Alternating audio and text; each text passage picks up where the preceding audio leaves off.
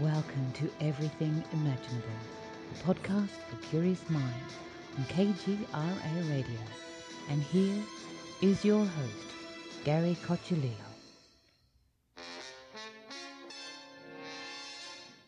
Welcome, everyone, to another episode of Everything Imaginable. I am your host, Gary Cocciolillo, and today we have my friend Robert Lindsay Milne returning. He is the greatest psychic in the world. Oh, no. Don't you do that to me. That is not fair. Ooh. I am really good at my craft. I'm really good at my craft because I'm really dedicated and committed. But what's important is that there is nobody who is absolutely the best for everybody. So the people that I do readings for, the ones that I connect with, for them, I am the best. Because maybe there will be other great people, assuming that I'm in that category, there will be other great people that will do readings or try to do readings for the ones that I'm great with. And it could be mediocre or even suck. Right. So, but yet the other great ones, if I tune into their clients, I may end up sounding like an idiot.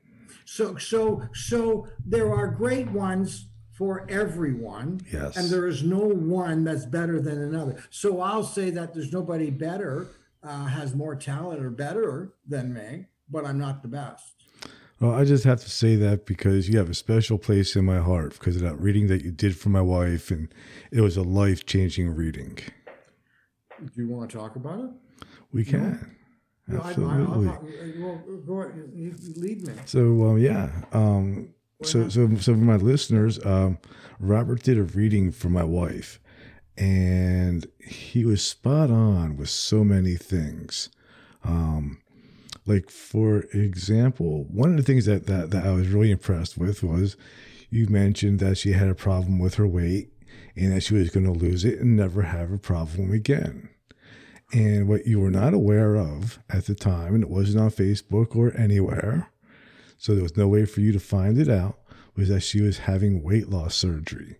And since then, she has lost over almost 100 pounds, and she's feeling a whole lot better. And because she had the surgery, and chances of her ever gaining that back were like zero. Oh, yeah. So that was an amazing hit. Also, you had mentioned, she asked you about her aunt. And her aunt she wasn't terminal at the time. She was just having some health issues because we think she had COVID last year. And I think it damaged her heart and had really knocked her down. And my wife was concerned about where it was going to go. And you said that, when it's her time to go, she's going to go. And you advised her to be there and spend as much time as possible with her aunt because it was going to be important. And that's exactly what she did. Her aunt passed away on Valentine's Day.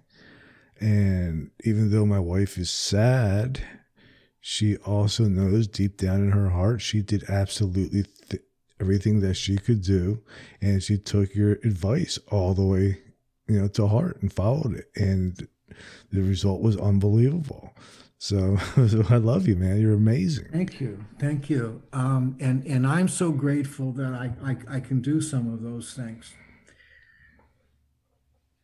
The very first time I did for your wife, the very first time I did that for somebody, I had been working in the tea room when I started, I was 50 and a half. I had been working there for a few months. Now, I can't remember this man in terms of what he looks like, because it was like 55 years ago.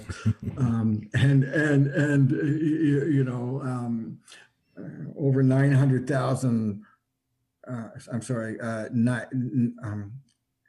99,000 psychic readings ago. So I don't remember him. I remember the situation and the energy. So remember, I'm a kid, like 15 or 15 and a half, and I'm doing this reading, and I realized something's going to happen to his child. I was a child, and I didn't quite know what to do. And I was really afraid to do. I just, that was one of my first times, like that's like big time stuff when you're still going through your apprentice time, Mm-hmm. And what I said to him is, I told him that his daughter was really sensitive, and that she needed a lot of extra care or attention right now, and it would be very helpful for him and her to spend a lot of time together in the next while, right, or something like that. Now, remember, I'm 15 and a half, 16, I'm I say it a little smoother now, but so however I did it, it was like that. And I did the reading, and the guy left, and months later, or a year, I can't remember, because people were just coming in. I was doing readings over and over for people over and over and over again. This guy comes in, start to do his reading, I had to pretend I was doing tea leaf and card readings to work there. I never did tea leaf and card readings. I just tuned into people. So I was putting the cards down on the table, and this man put his hand on my arm. And he said, I saw you last year. You told me to spend lots and lots of time with my child, my daughter. And he said, I did that. And we read and we spent time and listened to music. And he said, 2 months ago, my daughter got hit by a streetcar and was killed. And he said, I am so grateful that I have that time with her. Wow. Thank you. Wow. So then it's amazing how a reading can change a person's life. It is. It's an amazing responsibility. Well, not a responsibility, but it's amazing. I don't know. Actually, it is. I guess it's a responsibility. Yeah. Of course. I'm not 100% right. Like, I'm sure the worst it could be. I'd settle for 90. No, I would settle for a cool 85%. Right. Hey, an even average 85%. Wow, man, I would. So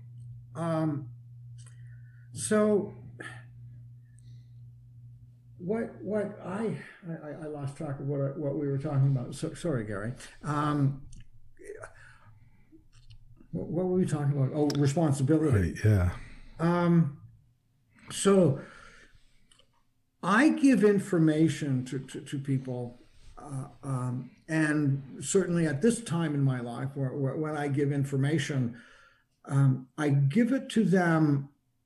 And I have to remember, like when I do a reading, and you saw when I was tuning into your wife, you saw how the way I changed. I have like when I connect with somebody, I just feel such great deep love in that moment. It's very different than before the session and after, and it's really glorious.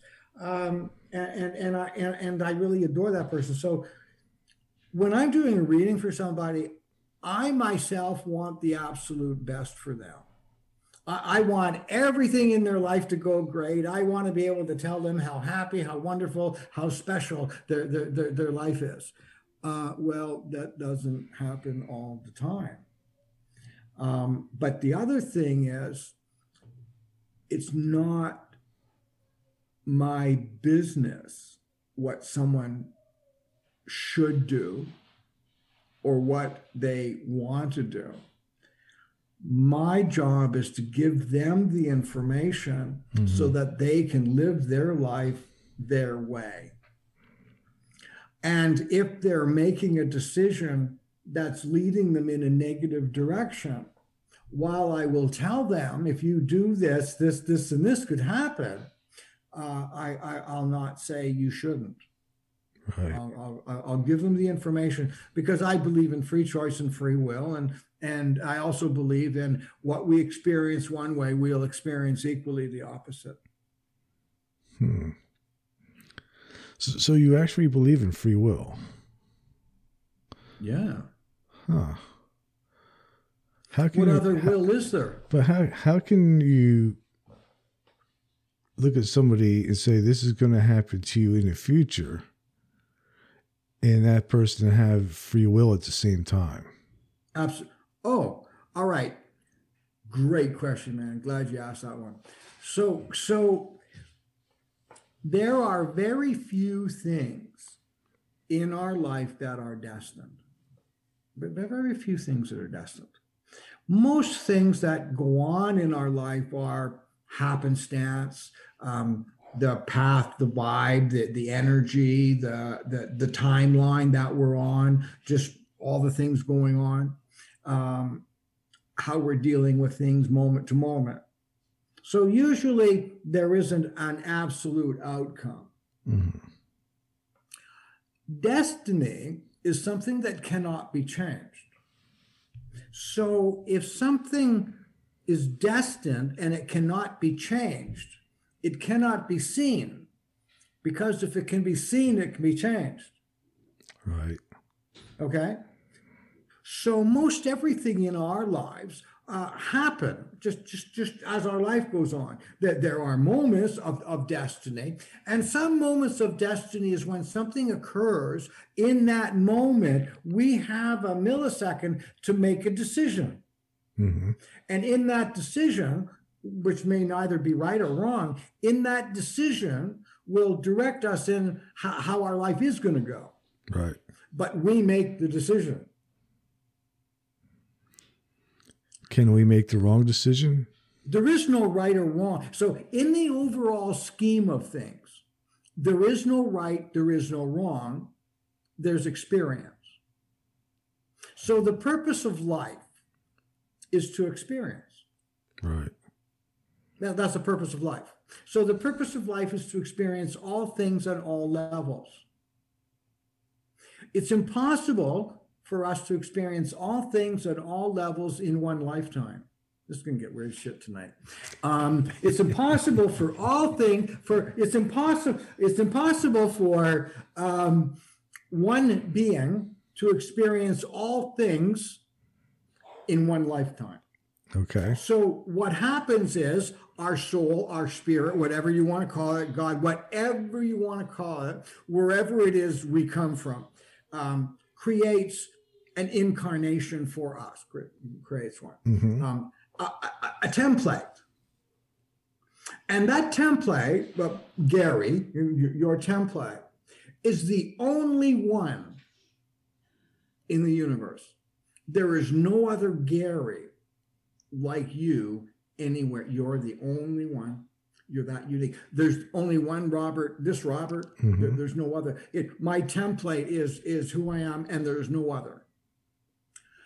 Inside that template that we have called the incarnation contains absolutely everything we're capable of doing or experiencing inside the template.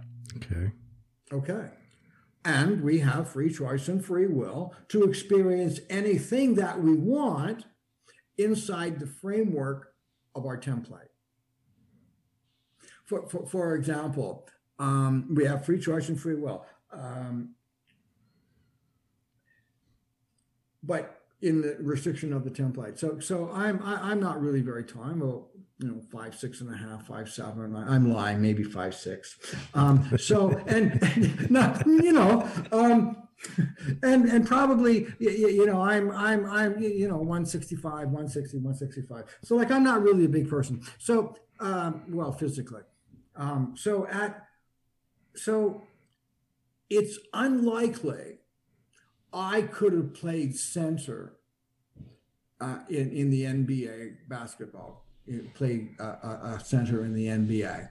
Right. Fuck, I couldn't even been in the NBA. Maybe be the water boy. Okay. All right.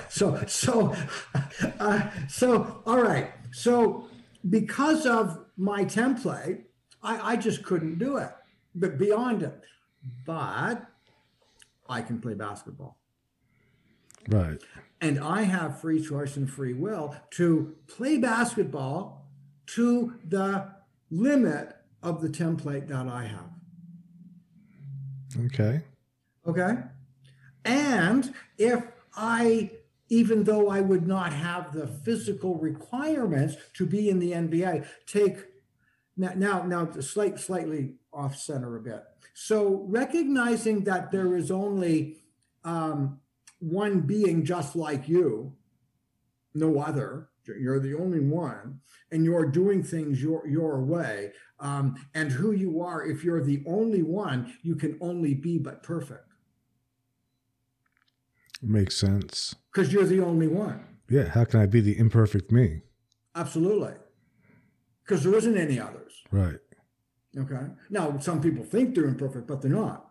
So how that happens, how we recognize that how we become imperfect is we start to compare ourselves to others. So when you compare yourself to others, there's always those that will be better. And there are always those that will be worse. Mm-hmm.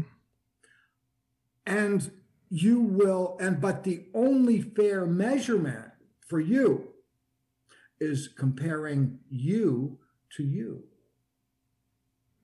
How did you do yesterday? How did you do today? Right. Wow, look at what you've done. Way to go. And because you're perfect, and because you're unique, and you, anybody, right? It's not just you, but it's nice to hear that. Yeah, I'm perfect. Robert, right? Okay, yeah. So when we compare ourselves to ourselves, and when we push ourselves or we grow, we can see our true measure. Mm-hmm.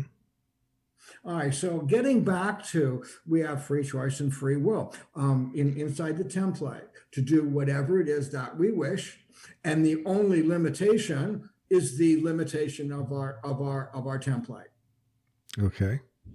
Okay, so and then the other thing is, what we do one way, we must do equally the opposite.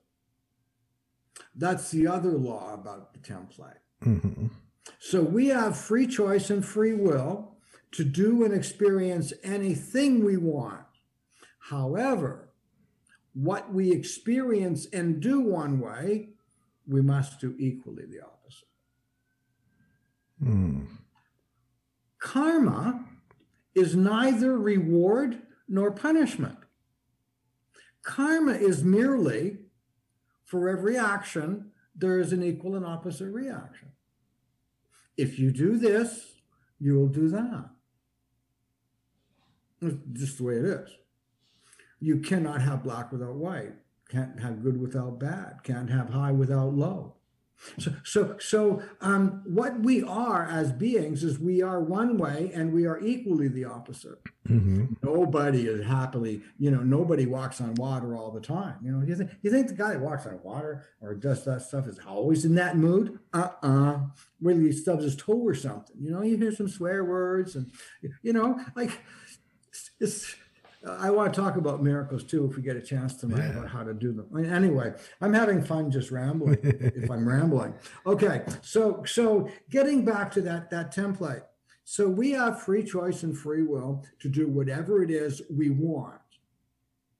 And the only one that's responsible for that is us. So we have free choice and free will. In the overall scheme of things, there is no right or wrong. What we do one way, we must do equally the opposite.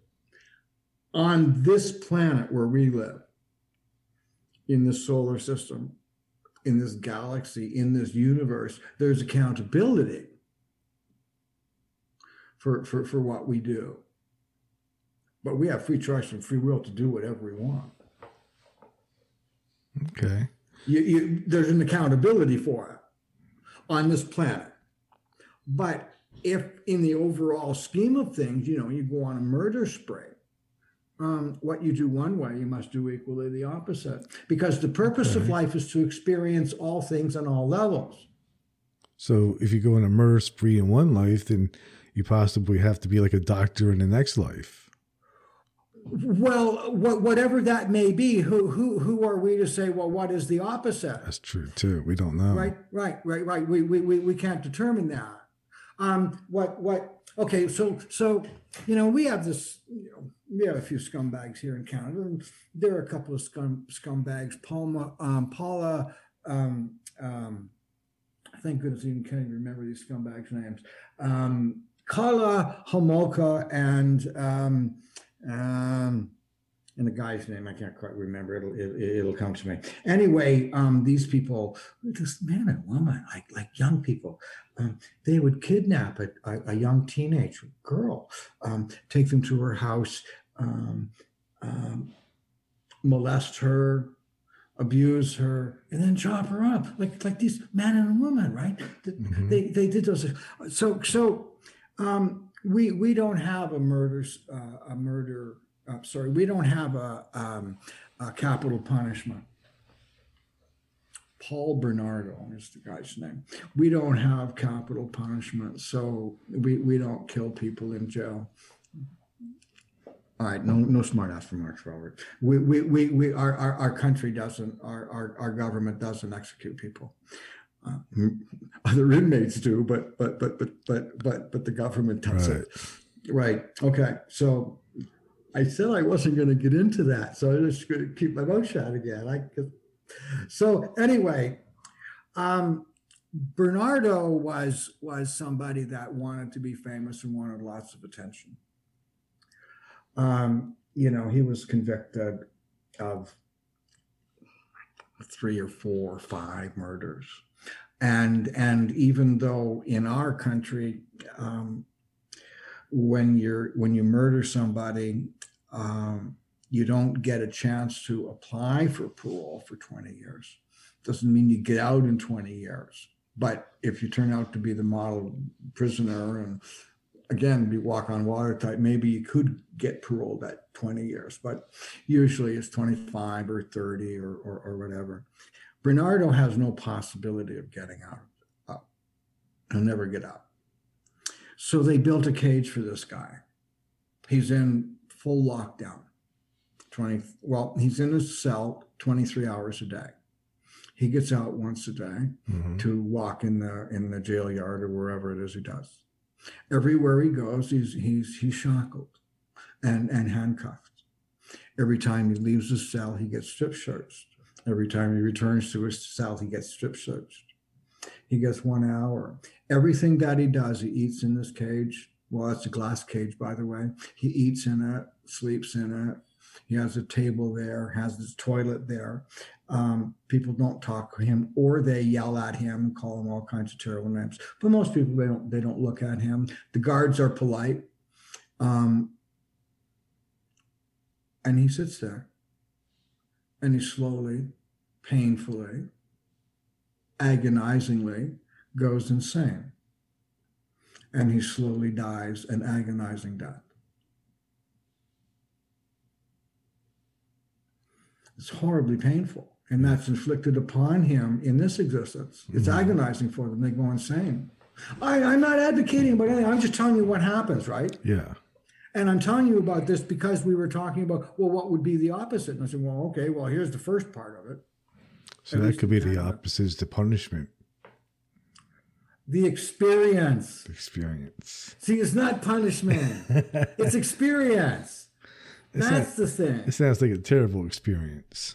Well, yeah, but in order to know something, you need it from both sides.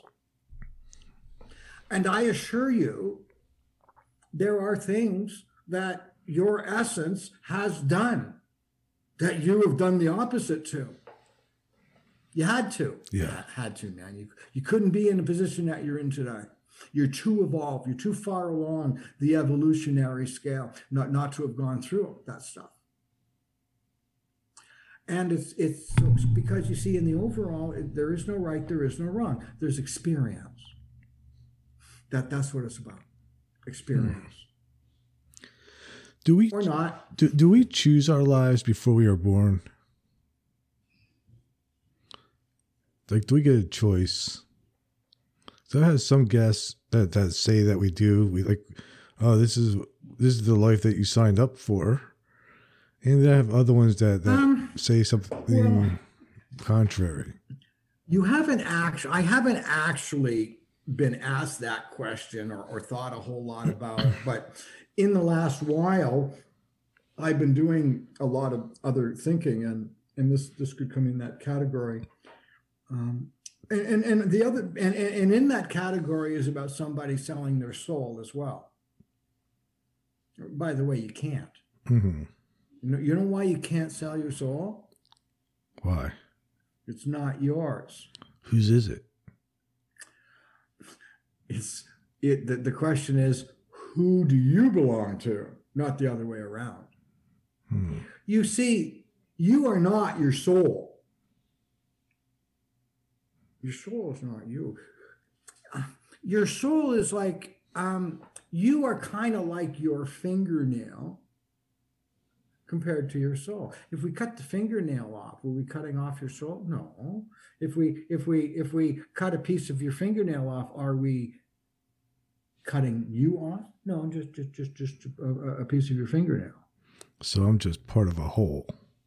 Yeah. That's right. So when we're born, the life, the template is created. And it's not a question of choosing or not choosing. It's in this environment, in this process, for these experiences. Mm-hmm. So you're not choosing them, you're doing them.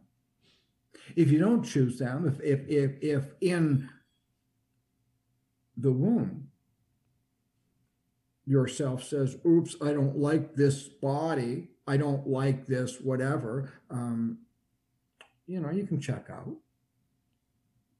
That's called a miscarriage. Mm-hmm. Often, though, in those cases, I have heard that in a miscarriage, the soul from that being hangs around the woman until she gets pregnant again. I've heard that theory. So we have free choice and free will. The only thing is, what we do one way, we need to do equally the opposite. And because in order for us to be balanced, we need to see all things on all levels. You can't do it in one lifetime. So the idea is to experience and give yourself positive feedback for both the positive and negative things that you've experienced, because you're going to have to anyway, experience. So the next question would be obvious. Why? Why what? Why do we have to have these experiences? Oh, why are we experiencing to begin with? I'm not that spiritual.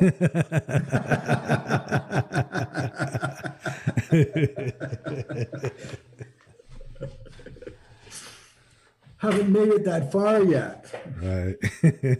I don't know if I think you would have to have a really close connection to the guy at the top. Now, I've been hearing concepts that maybe this is like the Matrix, and it's all just a bunch of machines and stuff. Yeah. Okay, well, so we're all programmed, but we still have free choice and free will to be able to change our behavior. We can't change our body, our template, but we can change how we behave. Mm-hmm. We can look at our patterns and see how we behaved in certain situations. And then we can find ways that is more effective. That's also called growing. So in our programming, we've been programmed to grow and evolve. And we can prove that we've grown and evolved by just looking at our history. So if you want to talk about what the Matrix is, whatever it is, it's our creator. Yeah. Call it anything you want. Mm-hmm. It's the creator. It created us. Call it God, whatever. However, we always have the opportunity to make choices, always. And we always can grow, always. How important is love in this process?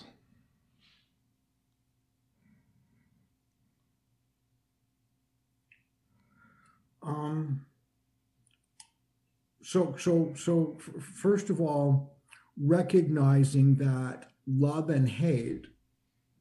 Okay, so by the way, what is the opposite of love? I'm gonna assume hate. Yeah, right. Okay, so you were getting set up. I could see that. Good answer, Gary. Okay, all right. So that does make sense. That pause, that love and hate are opposites. Right. The opposite to love is indifference. Let me prove it to you. Let me prove it to you and to all of your listeners right now. Just give me 1 second, and I can prove it. Just wait.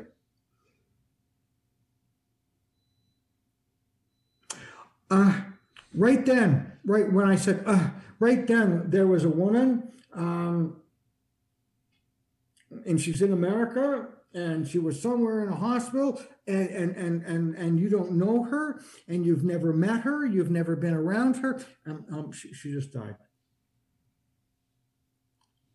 No, do you care? Truth. Not really. That is the opposite to love. It's indifference. And when you love somebody and they treat you oppositely with indifference, it's horrifying.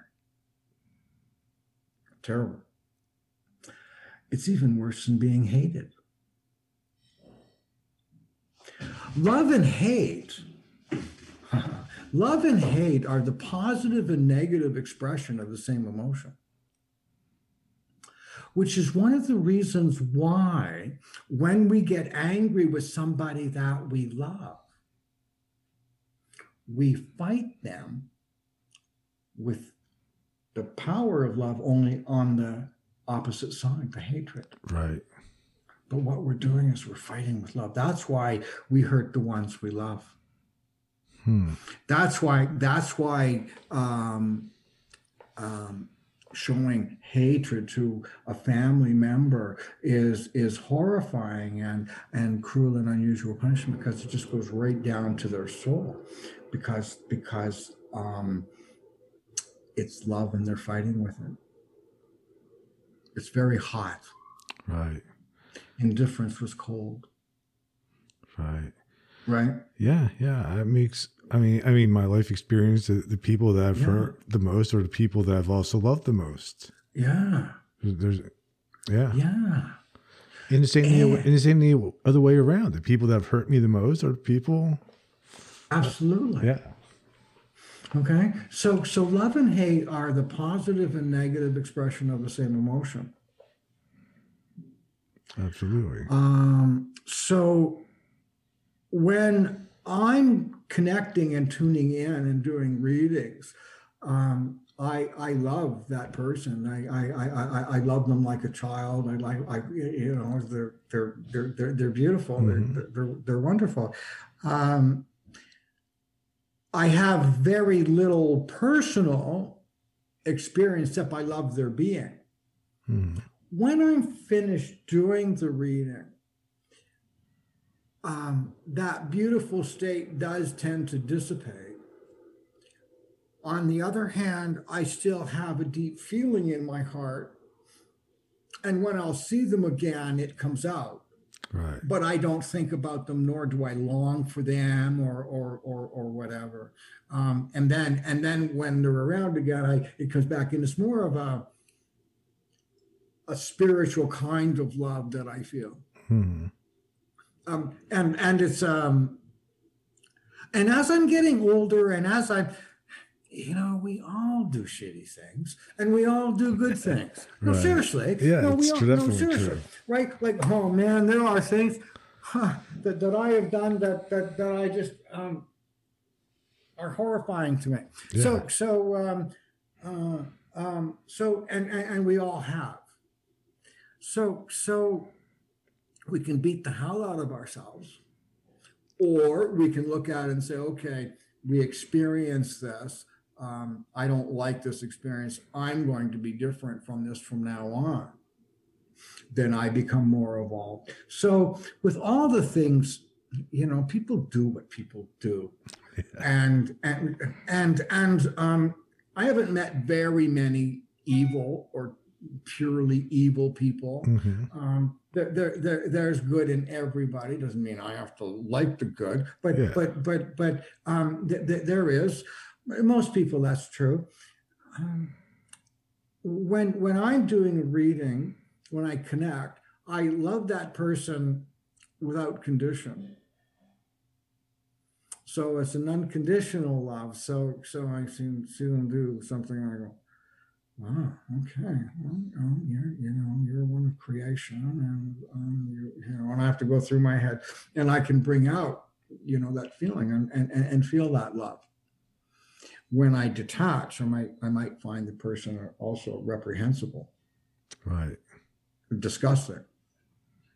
But when I tune into them, now there are some people that are disgusting, and I go to tune into them, and I can't feel love, and I'll just find them disgusting. Oh, and now that's just one part. Now I just have to do something else. So it's never a guarantee that you're going to get a reading from me. The only time you're guaranteed a reading from me is when it's done and you get the recording. That's the only time that you'll get it. The criteria of getting a reading from me is not having $195. Oh, it helps. It has a part of it, right? Right. But if you're a jerk, I'm not going to do a reading for you. I won't. If you're someone that I don't particularly like, or not like, or like, I have free choice and free will. Mm-hmm. I can do a reading or not. So, and especially at this time in my life, I pick and choose. But what I've always done is chosen the ones that I can do the best readings for. Right. Okay.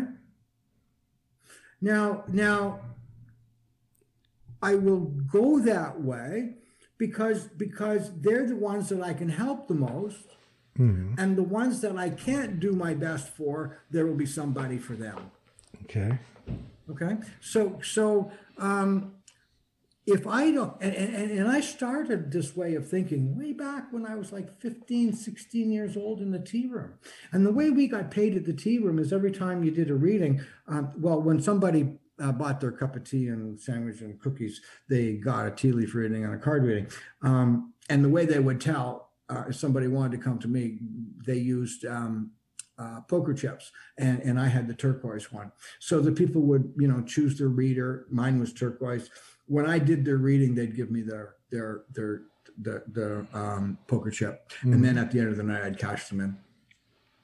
If I didn't think I did a good reading, I'd give them back their chip and ask them to go to somebody and apologize. Oh, I used to make Mrs. Cox crazy. She's going nuts over that. But I was like 16. If I didn't think that I'd done a good job, I'm sorry, there's no charge. I wasn't in the position that I could tell somebody I won't or can't do a reading for you. Mm-hmm. But a minimum, at least, if I could complete 90% of all the people that come to me, if I could complete 90%, I'd be a very happy man. Right. So at least minimum 10% of all the people that come to me, I've said no to. Right. But it's higher, actually. So when I say I've done 100,000 psychic connections, they're the ones I've actually done. They're not the ones that I didn't do. Right. So the criteria isn't necessarily having the money, but it helps. Mm-hmm. But I can't think of a time in my career where I turned somebody down for the reason they didn't have the money. And that would be the only reason. I can't remember a time that happened. Wow. If money were an issue, it would have also had to been another issue as well. Mm-hmm. Okay. So it's not a guarantee that I'll do the reading. What is a guarantee is that if I do your reading, it's going to be the best bloody reading I can possibly do in that moment, or I won't do it. Right. So I've always lived to that standard. Maybe 20, maybe I've said no to 20,000 people in my career, which is more than most psychics have said yes to. You're right. I know. So it's not guaranteed that you get a reading. It's not guaranteed that you get a reading when I'm halfway through the reading. At any point in time, I can stop and say, I'm sorry, I'm not tuning into you, or this is not good enough, or I don't feel comfortable going on. Mm-hmm. There's no charge. I'm so sorry. And I do that. Now I don't like doing that. And I don't like doing that for like 3 reasons. Okay. I have to give back the money. I hate that. Right? Because I put the energy in, right? That. 2, I have to explain to the person it's not because of something bad that I saw or thought I would see, or that I didn't like them or didn't care about them, or just didn't want to tune into them, or was keeping a secret. That takes longer than a whole reading. Cooling them out. It's not, like I don't get off the hook by saying no. It scares the hell out of people, so I have to kind of explain it. And then the third one is, it's impossible for one person to tune in to every single person that they meet every time we meet them. Right. And I'm so terribly sorry. And maybe we can try again sometime. Mm-hmm. So I've always done that, and I've never taken the money, ever, for that. So I never refused somebody because they didn't have the money. Right. They may have been refused.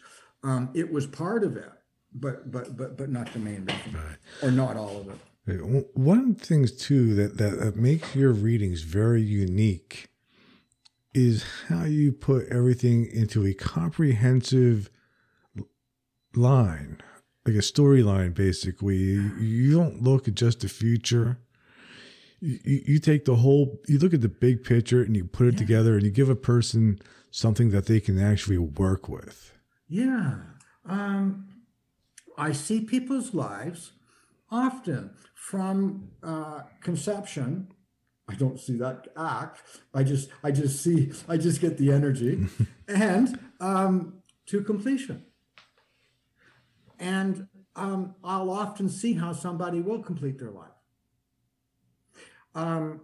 Sometimes I'll tell somebody how they're going to complete their life, or how they could if they wanted. How it appears. Mm-hmm. Now I don't spend a lot of time at either end of that spectrum. Yeah. Although I do go forward and backward often, and I also talk about, and I have a format that I use. So I ad lib. Mm-hmm. Like I ad lib. Now you're a musician. I heard you play that guitar. That was pretty good, man. That was really good. I'm the best guitar player ever. Yeah, well, okay. Well, it sure sounded good to me. And so congratulations. All right. Now, so when you're doing a solo and you're playing with a couple other guys, or even one other person, but when you're playing, you're doing your solo to a song or a tune that you've been playing. Mm-hmm. And you ad lib, you're free to ad lib anywhere inside the structure and framework of the tune that you're playing. Correct. Right? Yes. Right. And you're play inside that framework. That's so that the players that you're playing with are in tune with you and can follow you. Mm-hmm. And that's how that goes. So when I do a reading for somebody, I ad lib. And I often joke and say, I just make this shit up. Well, no, I don't make shit up. What I do, though, is say what comes off the top of my head. I ad lib inside the structure and framework of their existence. Mm-hmm. So I talk about physical. And then I talk about how that physical is in that framework. And I let it go. And I go. And the way when I get into talking about the future, and that's one of the things that I have to really be careful of when I'm just hanging around talking with people, because when someone talks to me about something, my instinct is to start looking in the future. Right. Just to look at it, right? That's just the way I've been thinking. I've been doing that all my life. So just in normal conversations, I'll just start process. Oh yeah, and that interesting. Then I have to say back here, and get focused again. I'm not that dramatic. It's more inside. So I function like that musician inside the framework of the physical, emotional, mental, spiritual, mm-hmm. and each category.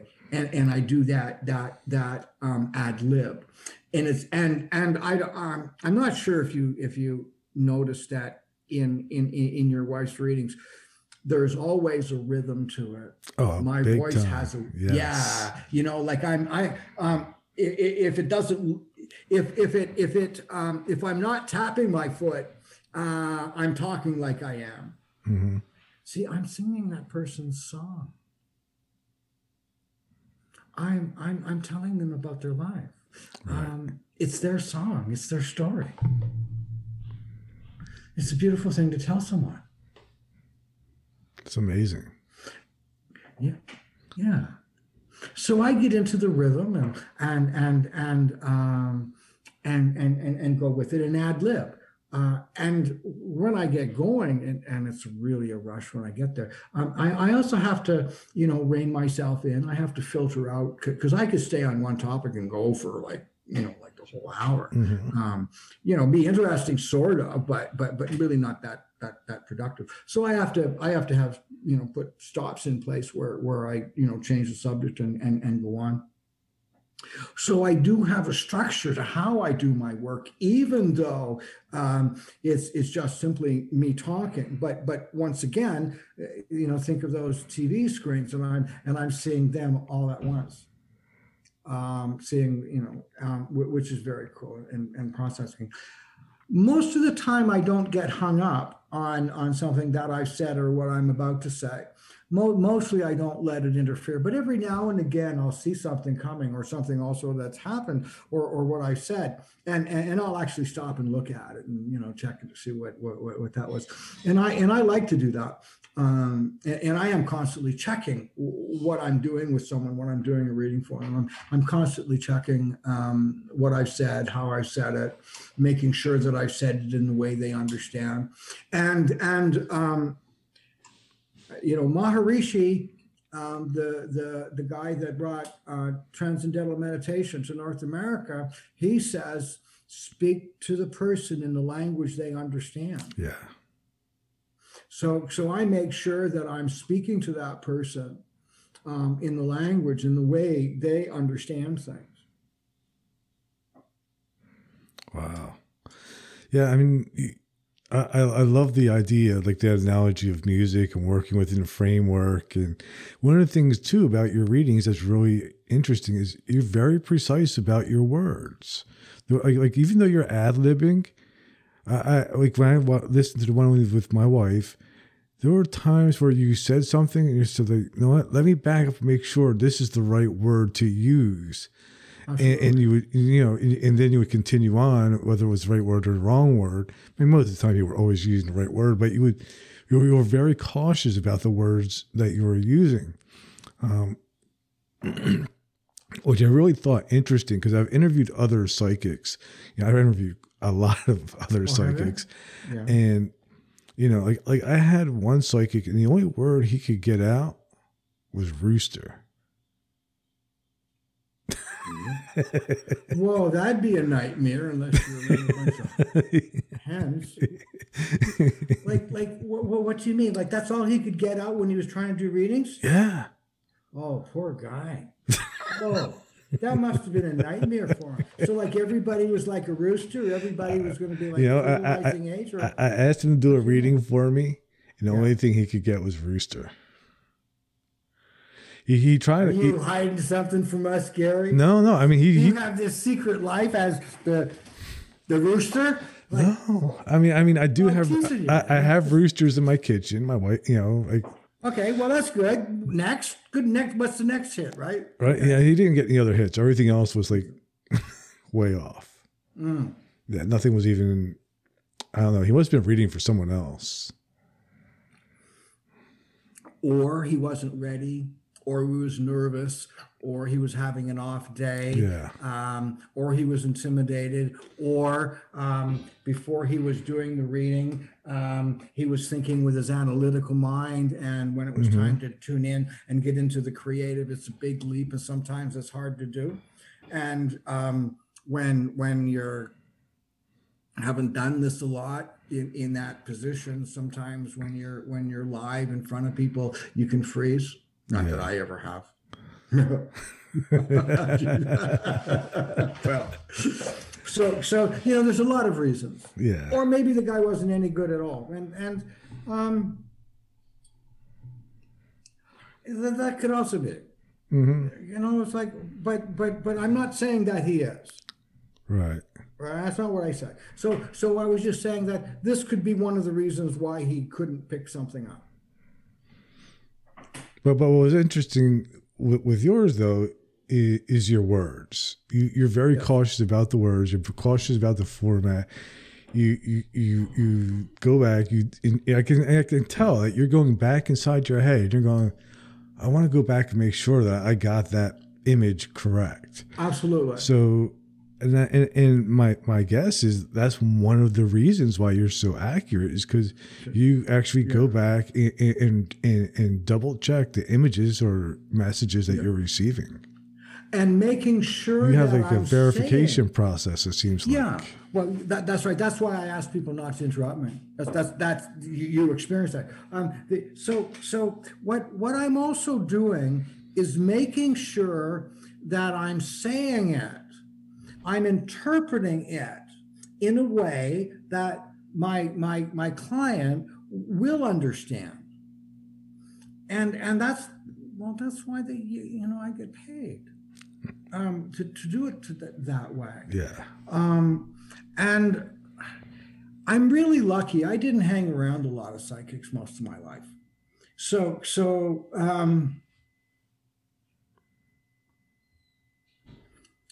I never had to do the psychic fairs stuff. I never had to do that. By the time those things were coming along, it was in mid 60s and through the early 70s, I was getting my training. By the time I was about 21 years old, I had done thousands of readings. Right. So like 21, 22, like by that time I had my 10,000 hours. And I was still only like 21, 22. And so there's nowhere that someone today can go to a place like the Cozy Tea Room or something like that and get that kind of experience. There's just nowhere that you can get that. So because of that, I also have that just right place, right time, which has caused my ability and then my commitment to developing my ability. Yes. Incidentally, I'm not sure if you know this, but I have some pretty serious literacy issues. I didn't learn to read and write until I was in my late 20s, late teens, and I taught myself to read and write. So what you're hearing all the words and stuff, like I'm a grade 8 graduate. I completed grade 8, and the only reason I did. I spent 2 years in grade 7. So the first year in grade 7, I think my marks were like 48% or, like 49%. My second year in grade 7, my marks were like 51% or 52%, and they just pushed me ahead. And then in grade 8, I graduated with about 53%, and they pushed me ahead. I was the only kid in school at that time, because I'd been there so long. I was the only kid that shaved. I had a heavier beard than a couple of my teachers. So they just sort of pushed me on into high school, but all the other stuff that was going on in my life, I made it through September, October, and then in mid-November, I ran away and lived on the streets, and I could barely read, right. and I survived on the streets by using my psychic ability, my intuition. That's how I got there. One of the common denominators that I have, I don't know if it's a common denominator. One of the things that I've noticed though are the psychics that I have interviewed that are the best ones are also ones that seem to have had some of the most traumatic lives. Absolutely. I post, like I've been, there's the difference between my life from June 2020, before it and after it. And if you go to my Facebook page, from June of 2020 backwards, you would never know that I was a psychic, or it was all about my dogs or whatever. And then from June onward, all of a sudden, it's all been about the psychic work. I'm trying to remember the reason why you said that. Why? So, what was the question you asked? Because I have a good answer. Well, it was an observation about the best psychics that I've interviewed have all had experienced very traumatic early childhoods. Yeah, so we either turn into narcissists or sociopaths or empaths. That's one. So being psychic is a natural ability, a natural sense that just about all mammals have, and just about all humans have that sense, that intuition, that raw psychic ability. Yeah. Not every one of us. So if you think of a bell-shaped curve, and we take all of the humans on the planet and we line them up, shoulder to shoulder on the bell-shaped curve. At one end of the bell-shaped curve, there is one geek that is absolutely zero in terms of psychic awareness. Always one, okay? Then at the other side of the bell-shaped curve, there's another guy, and this person or her, there's another girl, right? That's absolutely 100% psychic. And then the rest of us fit somewhere in between. Now, psychic awareness is what caused us to evolve. It caused us so that we would be able to survive and not get eaten by saber-toothed tigers and stuff like that. So, have you ever been sitting there somewhere, maybe at a restaurant, when we were allowed to go out? So imagine sitting at a restaurant sometime and you look up and there's someone been looking at you and you make eye contact. Or you do the same thing. Say you're on a streetcar or a bus or something, and you start, you see somebody and you're just looking, and then they turn and look at you. Happens every day. Absolutely. Well, that's the first stage of being psychic. See, being psychic isn't spiritual. Being spiritual is a whole different story altogether. You can be psychic in a sleaze bag. You don't have to be spiritual to be psychic. Right. You think another word for it could be street smart. Okay, so we all have these basic instincts. Now, I don't know why. Well, maybe I want to brag, but I don't, if I brag or something, but I don't want to do that kind of stuff. For whatever reason, this was my calling. And for whatever reason, I was in situations where I had the opportunity to solve the problem of a child in a snowstorm using my intuitive or psychic ability, or solving my problem using an illegal or an immoral act. Most of the time during those years, a year or two, I solved the problem by using my instincts intuition, psychic ability. Most of the time I did. Sometimes I did the other sides. Children do things in snowstorms that they have to do just to stay alive. There was no right or wrong decision. What was determined by the choice I made was which way my life would go. Mm-hmm. So there wasn't a right choice or a wrong choice, but my direction would be decided by the actions that I did. And I almost always used my intuition, my psychic ability, almost always, just as I do today. I survived by it. So my awareness, my psychic ability has been honed. What is it when you're they fire something in a blacksmith and they fire the metal, the iron? What's it called? A forge. Yeah, my skills have been forged by my survival on the street. My skills were forged, mm-hmm. and for whatever reason, I have and had a sense of value. In honesty, the reason why I have the rigid values, high values that I have, is because I was trying to prove to my family that I was worthy enough to be in the home. I ran away, right? Because I didn't believe I deserved to be in the house. So it was always doing my best to prove how valuable, how good, how worthy I am was to be with my family. Nobody goes on the street in the wintertime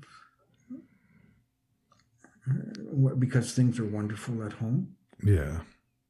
Okay, so but looking back on it, I wouldn't have changed a thing, because I wouldn't be this Robert Lindsay Mill that I am. So the reasons that I had the standards was because I thought I was below what my biological family was. Mm-hmm. Because of that, my values and ethics are so much farther ahead. I've only recently realized that too. But it was because I didn't think I had the worthiness. So I did things to the best of my ability to be perfect so that I could get it. That's motivation. It sure was. Wow. It sure was. And also to eat. Eating and staying warm are good things. Absolutely. So remember, I'm not that spiritual a guy. I'm not. And I wasn't that spiritual as a kid. Mm-hmm. I lived a pretty wild life, and I'm a smart person, and the time on the street wasn't as horrible as a lot of people it sounded. I've always been a flamboyant person. I've always been. After about 5 years old, I became a really good speaker, mm-hmm. and I've improved on that. And that rather than being a reader, right, reading books and stuff. So I used to have a really powerful memory, but I don't have that anymore. I got old, but I used to have an incredible memory, and I would be able to remember things. And I was, so I don't know why I went there. Forgot. See, I told you I didn't have a good memory. So I survived on the street because I was always willing to work.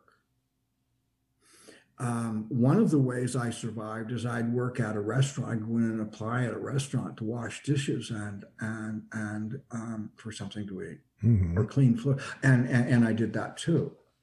It's one of the ways. One of the things I never did was ever beg. I never stole anything on the street. I almost never went without food. A few times I was hungry, but I was always using my instincts to find the right place to be. I was almost always warm. I wasn't in danger that much. And I was looking after some street people during that time period too. I'm just trying to think of why I was doing it. So I also helped people when I was on the straight, people that were worse off than me, because it was how I survived, by helping people that were worse off. That makes sense. Yeah. Now, once again, I wasn't always like this, real spiritual kid. Right. Yeah. Other ways I survived. There were, the proverbial older ladies of the evening. I was adopted on the street by a couple of different older, ladies of the evening. They might have been 25. They would often take me home, and some I'd sleep in the same bed with, and some I would sleep on a couch. And when I slept in the bed, I had all the privileges of being in the bed beside her too. By the way, I was raised by street people as well, and so I have an understanding of that way of thinking that way. So why do people like me, psychics, go through that? Well, it's because we've learned to survive by that intuition, that instinct. Mm-hmm. And people that have been the most abused, we have the best skills for reading body language, because that's what kept us alive. Yeah. Just see that look, we knew we need to get out of the way, right? Or shut up, or right? Just seeing that, and it's often unconscious. That's also part of being psychic. Right.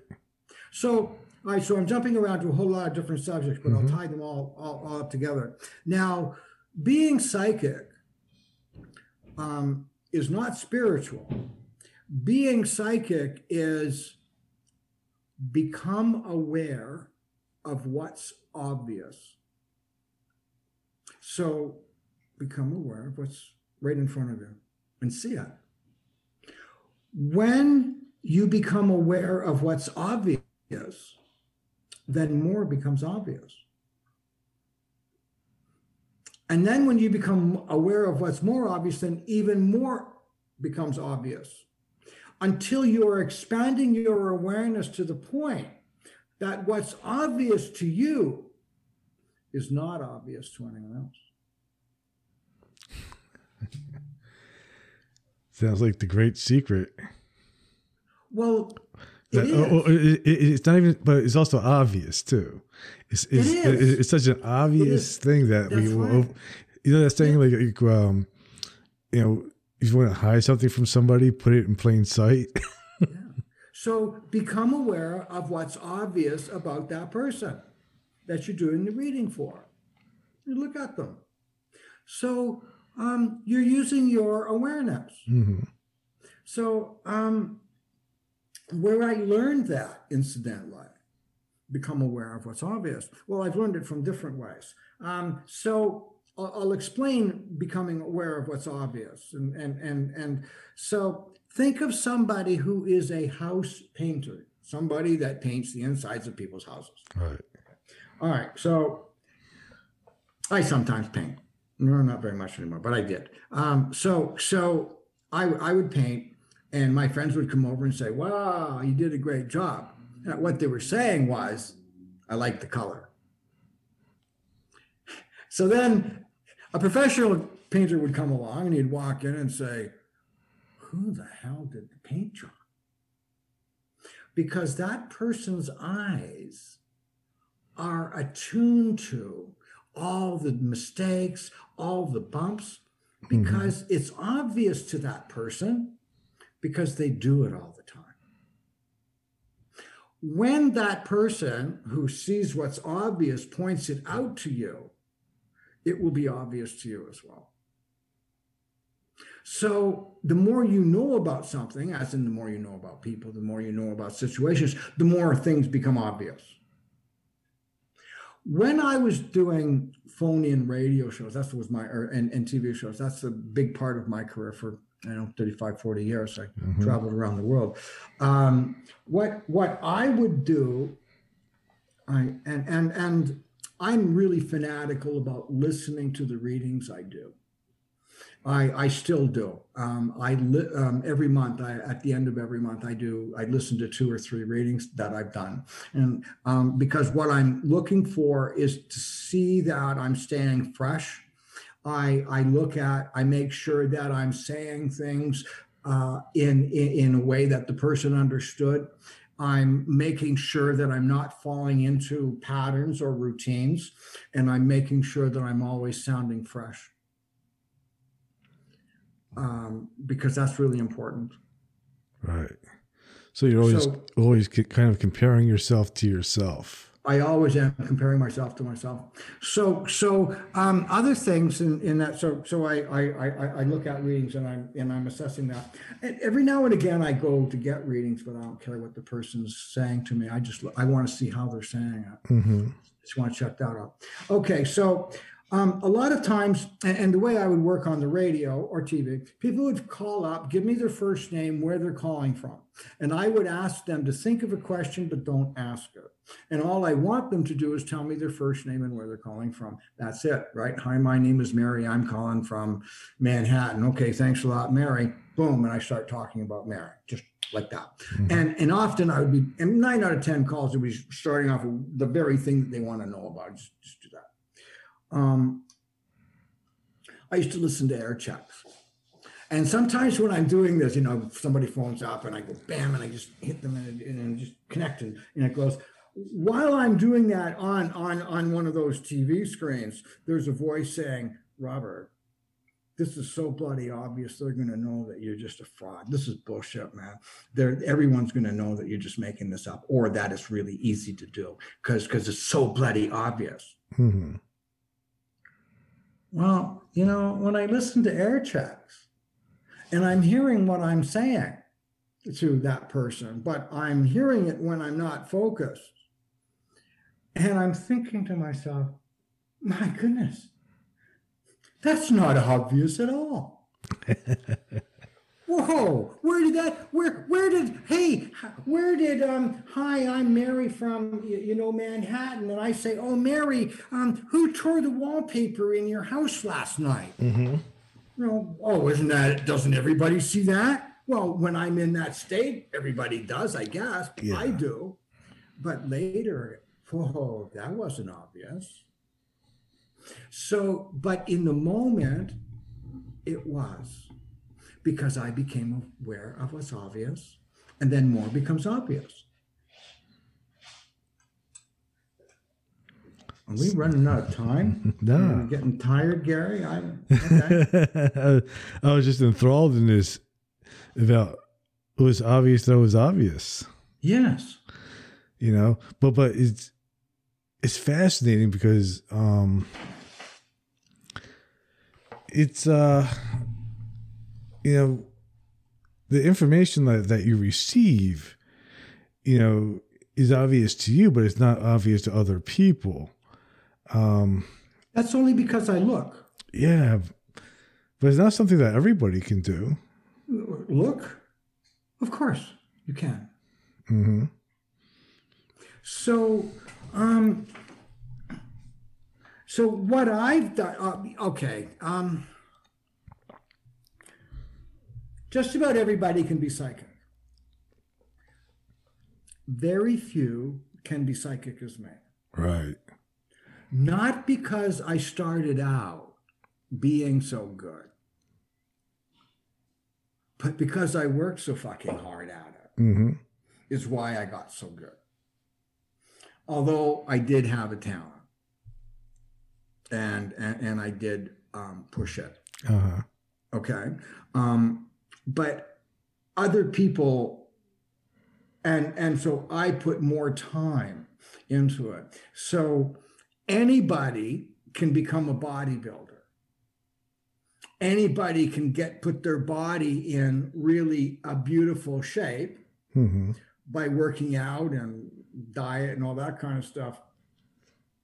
but they may not have the actual body of a competitive bodybuilder, but sure can make yourself look beautiful. Okay, so being psychic, now that's, and all you're doing when you're being a bodybuilder is you're taking what you already have and build on it. Mm-hmm. Right? Okay, well, that's the same as being psychic. So just about everybody could be a bodybuilder. If you can move your hand and the rest of you is paralyzed, you can make that the toughest hand in the world. Or, you can do it. So it's the same with being psychic as well. So almost everybody has a little bit. So the more you do it, because it's natural, the better you get at it. The more familiar you are with it, the more experiences that you have, the better it is. And so it's simply practice, though. And right. Almost everybody can do it if they want. Yeah, it's just kind of like playing guitar. The more you work at it, one day you can be great as me. Yeah. Or podcasting. Yeah. Interesting. That's right. So one of the other things that I want to touch on tonight is, and this is, you're the only person I've talked to who has done this, is sort of allowing yourself to be used as like a human battery. It's pretty fucking stupid, isn't it? I guess in a way it is. Because who wants to be drained?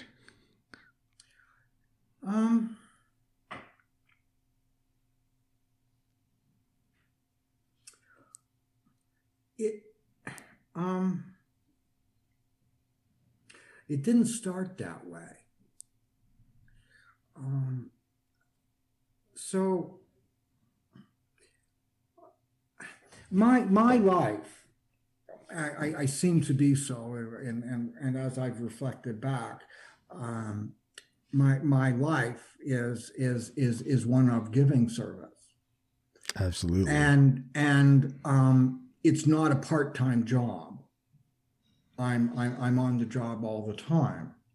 So when I'm out, my radar is on. And if there's something going wrong, somebody's in trouble, I see it, do it, and mostly react to it. Mm-hmm. Besides doing my psychic work, take away from that, doing my psychic work, sitting down, doing readings, being on TV and radio and stuff, I have physically saved more people's lives than I can remember.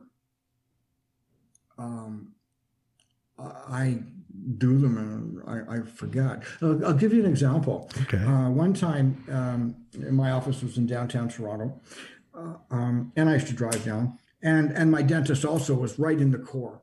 And instead of driving from my office to my dentist's office, I would take the subway in Toronto because it was like about 100 times easier because traffic is crazy.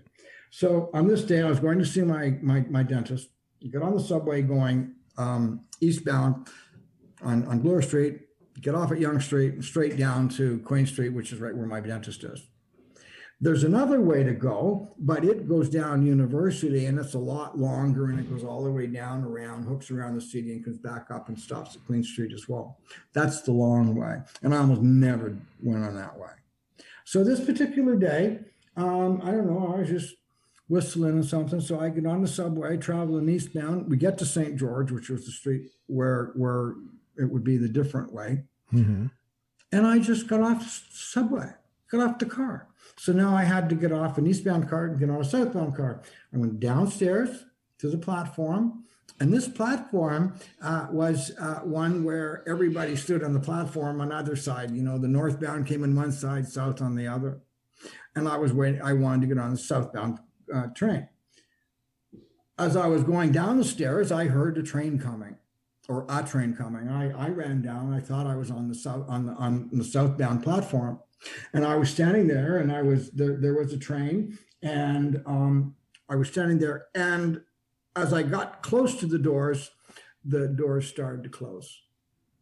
I wasn't that close to the door, so I was cool. And I just sort of stepped back a little bit. Mm-hmm. This young Chinese woman came running out in front of me, right in front of me, and stepped out to the car, the street or the subway. She put her foot in between as the doors were closing and got her foot caught in the door of the subway that was just about to start. And she was standing in front of me. And I just looked at her, reached forward, I bent down, put my hands around her ankle, and I pulled her foot out of her shoe. Mm-hmm. And then I stepped back. And then I let go. And she didn't quite realize what happened, but she knew her shoe was there. And then as the train started to move, her shoe came out and started bouncing. And then she bent down to try and catch her shoe. And just as she was doing that, she started to fall forward. And it was just at the space where the car was, like the space between the two cars. And she was doing a header. And once again, I just wrapped my arms around her waist, put my arms around her and stepped back. And then I let go. And then I realized that I was standing on the northbound platform and I wanted to go on the southbound platform. And at that point, a bunch of people came around, went up to the woman, started hugging her and stuff. And the southbound train came and I said, okay, see ya. And I got on the train, went southbound, and I was just sitting there. And I think I just saved her life. Yeah, she would have lost her head. Well, that's right. And that was the effect on me. But I survived like that on the street as well. Mm-hmm. And those things happen all the time. So they happen also because I watch. I'm aware. I send the energy out. So that's part of being this psychic Robert Lindsay Mill. That's part of it. There's many times I've done that. This experience. Mostly I forget though. So, we were talking before we logged on, about you. I don't know if you want to talk. You can have to talk about this if you don't want to. None of the swear words. But about it's sort of like assisting people as they're passing away, or when they're in that Bardo state of in between life and death. Yes. Which I know that's something that you're definitely familiar with. Yes. And we're talking about how you're actually just giving your energy to somebody so they can live a little bit longer. It's a really nice thing to do, isn't it? It's an amazing thing to do. I mean, it's incredible. And I don't know if we can all do it, but it's okay. So certainly kind. My thinking in life, and I used to say that people that do this work, we are wired differently. I don't know because I don't really know that many psychics, and I can't, and I won't speak for others. But my wiring, my instinct is what can I do, rather than what can I get. Mm-hmm. How do you think that can go wrong in life? But my instinct is first reaction: what can I do? In some ways, I'm really bright. When we talk about this work, I'm a fucking genius. But I'm not that bright in other areas. In fact, stupid and dull in other parts. This is it.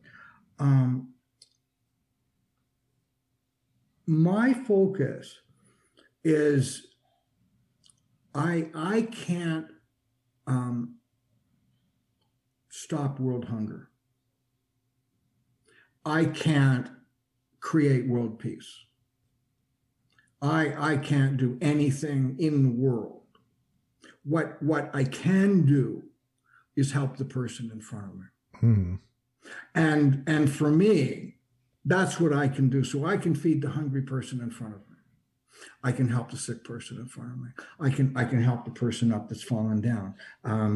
That I can do. So my focus is what can I do, but it's a narrow focus, and I'm really good at that. Mm-hmm. So world predictions I'm not that good at. Individual predictions I'm really good at. Okay, and that's because that's what I'm focused on. Mm-hmm. Solving the problem right in front of me. And I also have, so I can't change world hunger. I can feed the person in front of me. Well, one of the things that I do, not so much since the pandemic, because we're not using very much cash here in Canada. We're using online stuff to make our payments now, Apple Pay and tap on your credit cards and debit cards. And hopefully, when when we all get our vaccinations, we'll start having cash again. Street people will be getting a whole lot more cash too. So I have this money altar, and it's a purple cloth, and on top of the purple cloth is a water fountain.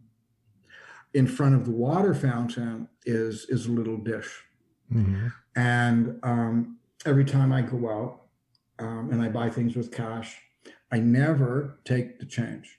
So we don't have $1 bills anymore. We used to have $2 bills, but we don't have $2 bills anymore. So we have $1 coins we call loonies, because that's what's on it, a loon. And then we have a toonie, and that's a $2 coin, and that's called a toonie because it's a $2 coin for the loon on it. So a toonie. So I would always, when I use bills, I would always keep that change. And when I get home, I come to where the altar is, and I put the money in the altar, and it's a little crystal dish, and I thank the gods or whatever, the energy of the universe, and I thank them for the funds, the monies that I'm about to receive. So I feel, or whatever variation. Okay, I could say I have my mortgage now fully paid, or making positive affirmations when you put the coins in the dish. Once they go in the dish, they're not yours anymore. You can't, if you take them out and spend them, man, you just you change the energy. So once you got the money and the dish is full, you take the coins out and give them to charity.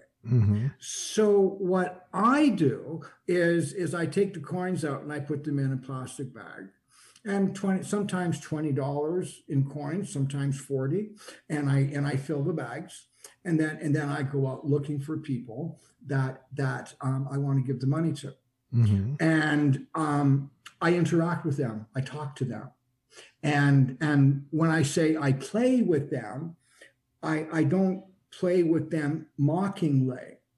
I play with them in their. Okay, so this one time, it was a cold winter night, Friday night, it was dark, and a blizzard was coming on, and I was at a place in Toronto where you drive across this really big bridge, and one of the main streets go from being called Bloor Street, and on the other side of the bridge it's then called the Danforth. So just before you get to the bridge, there's a stop sign or stoplights, and the snow was coming down. It was really cold, and the traffic was jammed, and there was this guy walking around to the cars, begging for money, and this guy looked like Igor. This guy could have played Igor with no makeup, like in a Frankenstein movie, Igor, right? The guy had his frontal lobes were protruding. He had this kind of ugly, wild face. He appeared to have a hunchback. His arm was dangling down. His pant leg was rolled up, and there were sores all over his leg. And he had his pant leg rolled up, and he's limping around in the snow. And the reason he had his pant leg rolled up is because it was obvious the sores hurt his leg, to have his pant leg rolled down.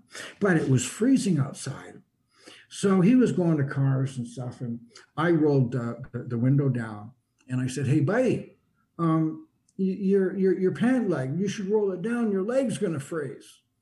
Guy says to me, "Go fuck yourself, buddy." And I say, "Okay, I'll give you $10 if you do. And the guy comes running over, his pant leg is down, and I give him the $10. I said, hey, thanks a lot, man. So there I was playing with him. Go fuck yourself. Yeah, okay. Well, I'll give you $10 if you roll your pants down. So there was another time, the area that I spent a lot of time when I was in my teenage years on the street is an area that's now the gay village in Toronto. It wasn't the gay village in those days. It evolved into it. So because I spent a lot of time in that area, there is a soft spot in my heart. So often I go to that neighborhood, to give money to the kids or the people. So this one night, I was giving out some bags, and I was I ordered a hot dog from one of those hot dog vendors. And then I stepped back, had my back against the wall. I'm still a street kid, like I'm 72, but I still have my street smarts. So I leaned my back up against the wall, and I was just watching who was coming by. And there, coming up to me, was the dirtiest looking kid I've ever seen. So when I say kid, I'm saying 23, 24, 25, something like that. This kid was really dirty. And he comes walking up to me, and he says, can you spare a loonie? And I said, what do you want it for? And he said, do you want me to tell you the truth? And I said, well, of course I want you to tell me the truth. What do you want it for? And he said, are you really sure? And I said, well, unless you tell me, you're not going to get it.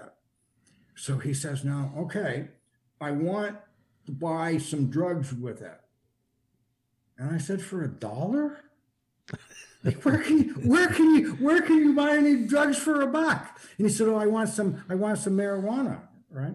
And I said, because okay, so who's your dealer? Because I'd like to know, because what do you get for $1? He says, well, it's just a start. And I said, oh, okay.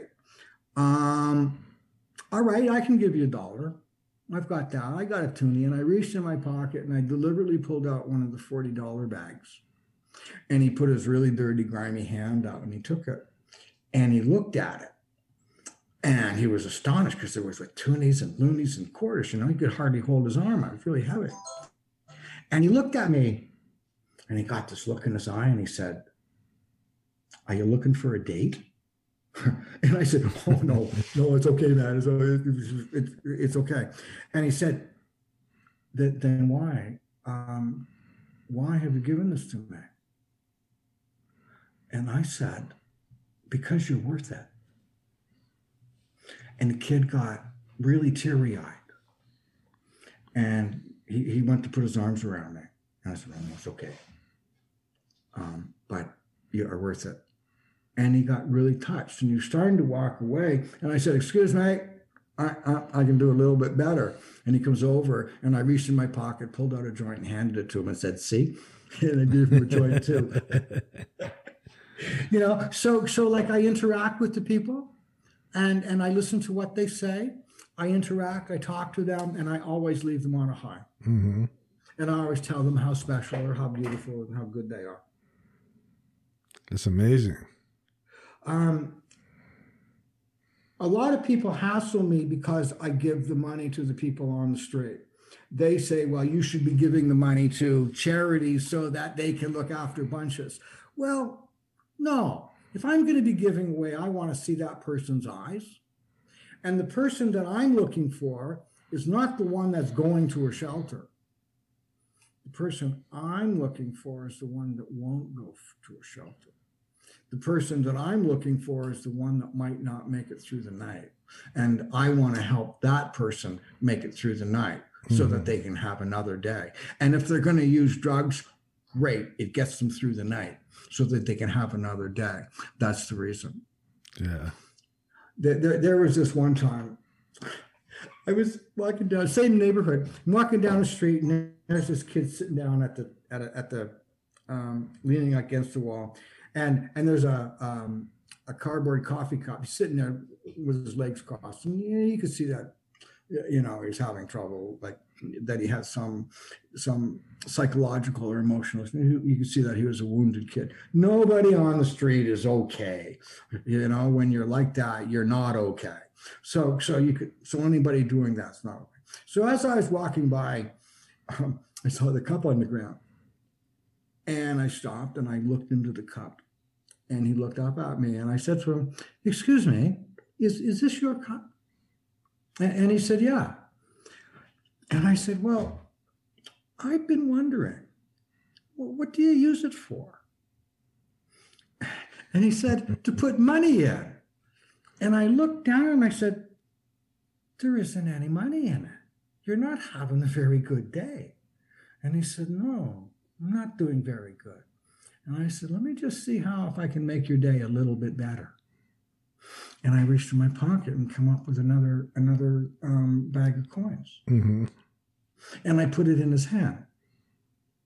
And then I just walked away, laughing. Another time, same corner, same spot. There's a guy there sitting there, and he's a little spacey. And again, this guy's got a coffee cup, like a cardboard mug, and he has a sign. And the sign is spare change. And as I'm walking by, he says, "Hey, do you have any spare change?" And I stop, and then I look at his sign, and I look at him, and I say, "I am so sorry. I just don't have any change. If I had some, I would give it to you." What can we do? "Would you be offended if I gave you bills instead of coins?" And the guy looked at me, and he started blinking his eyes like, "What do you mean? Give me bills instead of coins?" And he said, No, I'll take any bill that you have." And I said, "Oh, okay. Well, actually, I was thinking of two.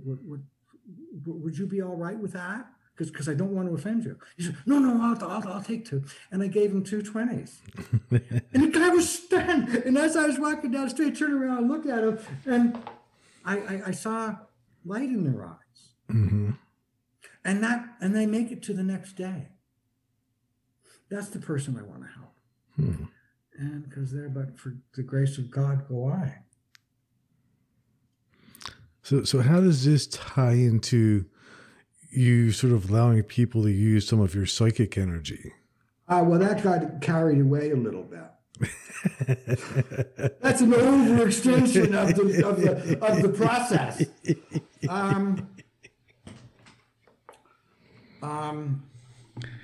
Is it because like when you started, like I was thinking, like, okay, maybe bring me back to it. Maybe you brought me back to it. Okay, so let me tell you. Okay, so I was thinking maybe it was an analogy or something, like the coins are like a buildup of energy and you give it away. As time wore on, I did bigger things for people.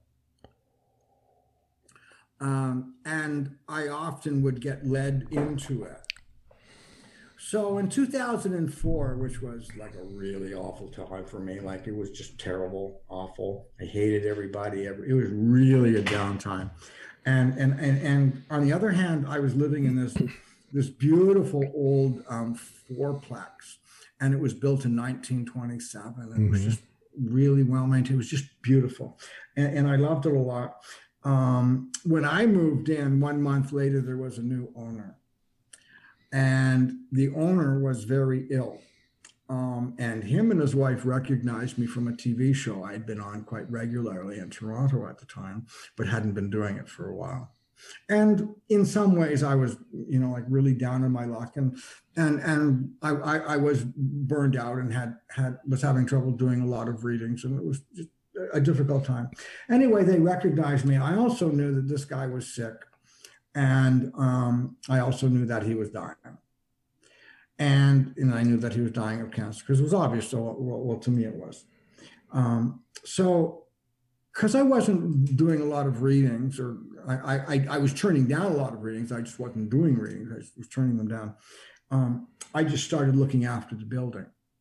And I started being like the janitor, and I cut the grass, and took care of all the the gardens and stuff like that, just because I wanted to do it.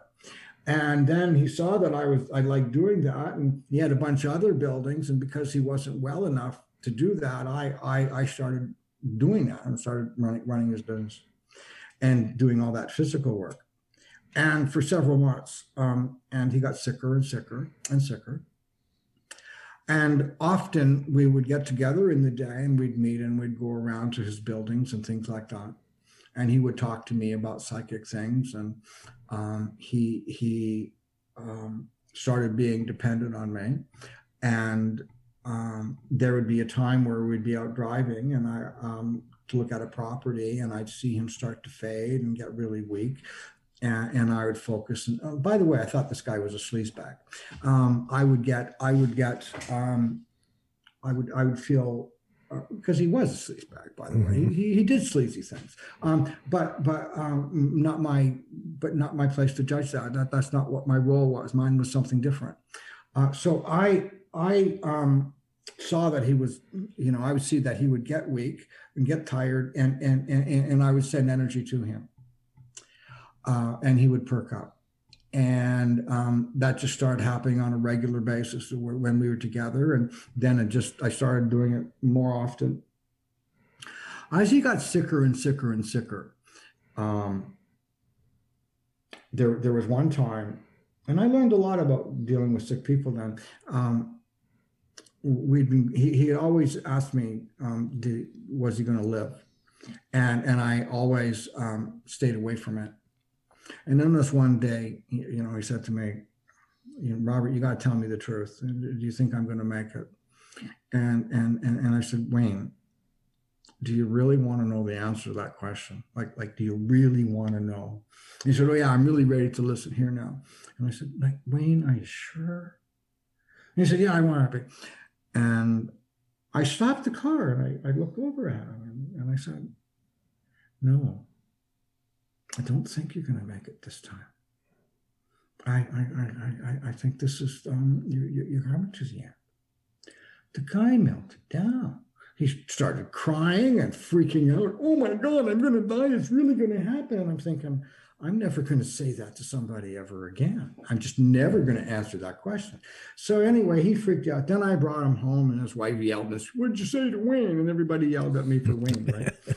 So I learned that lesson. Anyway, so a couple of days later, his wife called me and said, Wayne has to go to the hospital. And I don't want him to go alone. Would you follow the ambulance and sit with him in the merge? In Canada, when somebody comes in, an ambulance into a merge, the ambulance attendants stay with that person until they're admitted into the hospital. So they could sit there for 10 hours. So Wayne, his wife wanted me to sit with him. So I sat with him during that time and giving him all kinds of support. He got admitted after about 10 hours. And over the next week, I had conversations with him and I went to see him. And there was one time where he was really afraid that he was dying. He was panicking. And right behind him, there were some lights. And he had that glaze in his eyes of one who is about to die. And there were these bright lights behind him. And he was frightened. And he was really freaking out. And I said to him, Wayne, just look over your shoulder. See the lights. What are they? And he saw one, and all I saw was a light. And he said, it's my mother. Thing is about this guy, his mother died when he was 8. So in this state, he said, this is my mother. But yet he's still panicking. So he called out that day. The next day, I saw him again and pointed out to him where the lights were. The day after that, and by the way, the building got sold the day after that because he couldn't run. Okay. And I'd been running that building too. And it was in the afternoon, and I came home and laid down and fell asleep on my bed in the afternoon. And I had this dream and I was dreaming about Wayne. And what I was dreaming about Wayne is that his soul was leaving his body, but he didn't want it to happen. But yet his feet came up out of his body, and his soul, that energy was leaving, and he was hanging on to his physical body, and his astral body was floating up. And it was so much so that his fingers and arms were stretching out because he was holding on so tight, he didn't want to let go. And he had that silent scream on his face. He was in panic.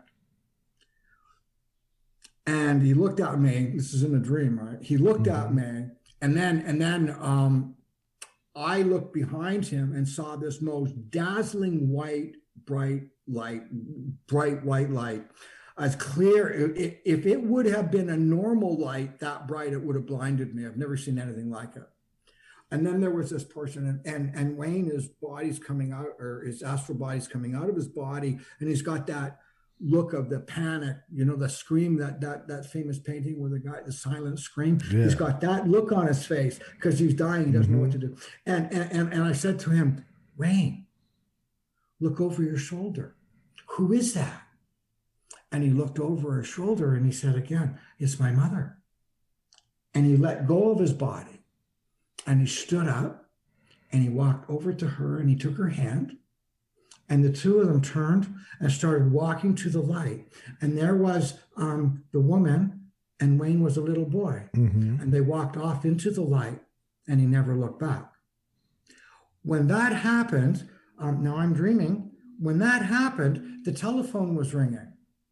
And I got up and answered the phone, and it was the lawyer's office calling me saying that I had to come to the office right away to bring the keys to the lawyer's office so they can sign the papers to close the sale of the house.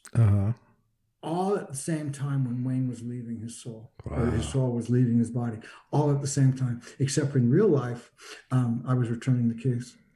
And when he left, it was when the lawyer called. Wow. Yeah. So that was when I got sucked into it. Then I started doing it in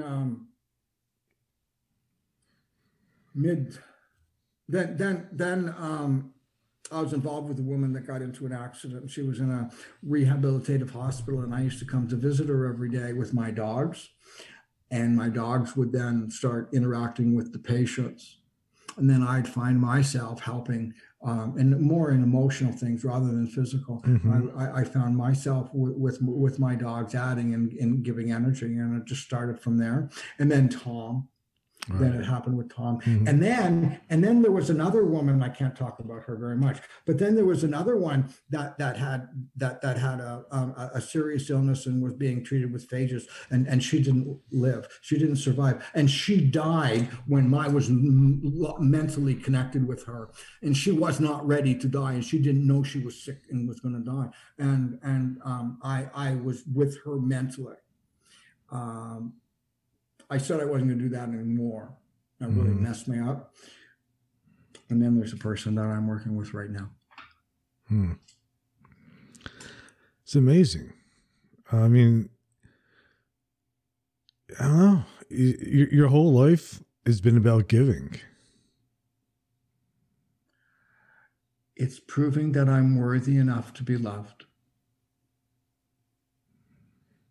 Oh, that you definitely are.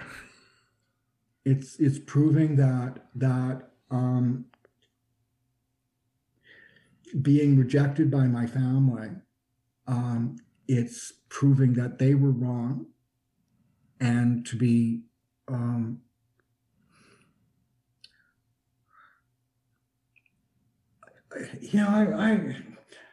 like I said, I'm not really that spiritual. I'm not really that spiritual a person.